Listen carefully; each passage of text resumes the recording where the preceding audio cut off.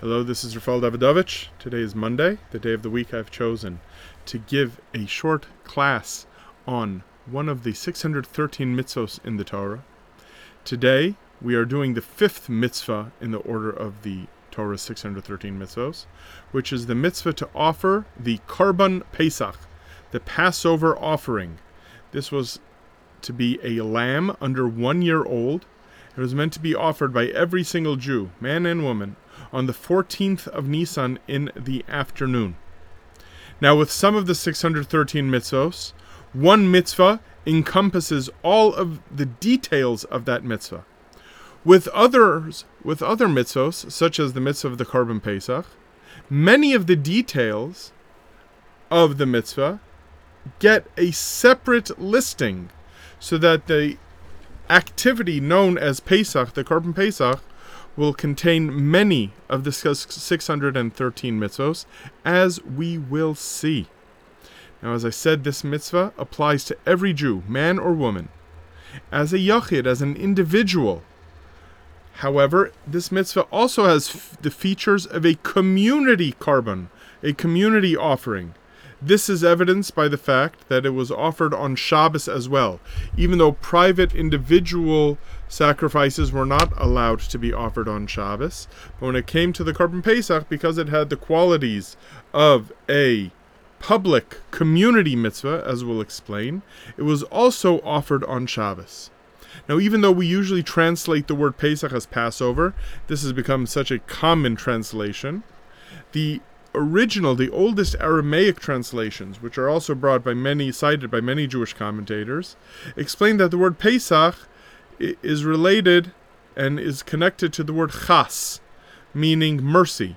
That this is an offering that celebrates the fact that God had compassion and mercy on the Jewish people by not afflicting them with the plague of the firstborn. What does this mean? Well, let me put it this way. If you take a look at the story, all the way at the beginning of Sefer Shmos, the book of Exodus, the first 12 chapters, you realize something very powerful in the story itself, which is as follows. The first 9 plagues, right, from the plague of blood all the way through to the plague of darkness.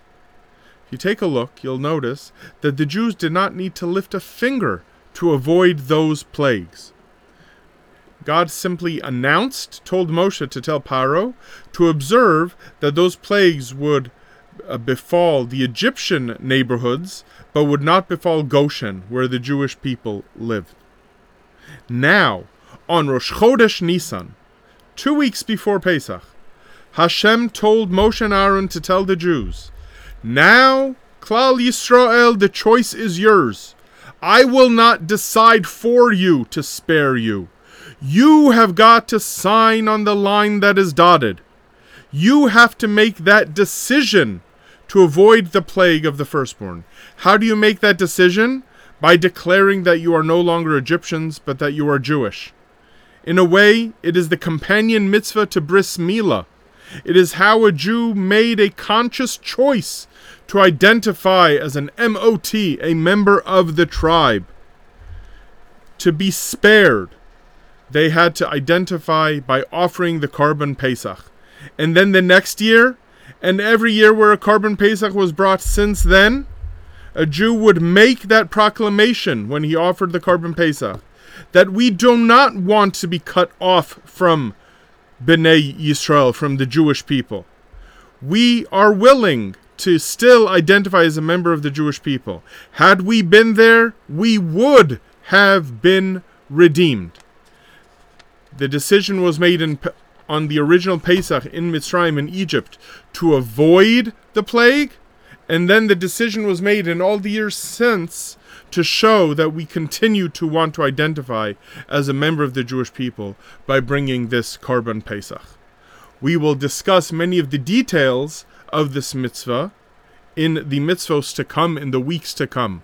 But this is the basic idea, that in a way we observe to this day, also at the Seder, even though we do not bring the Karban Pesach in the absence of a Beis HaMikdash, by having the shank bone on the plate, and not eating the meat. We show that we are lacking the Korban Pesach, but we still yearn for it. And with that, I close the shir and wish you all a wonderful day.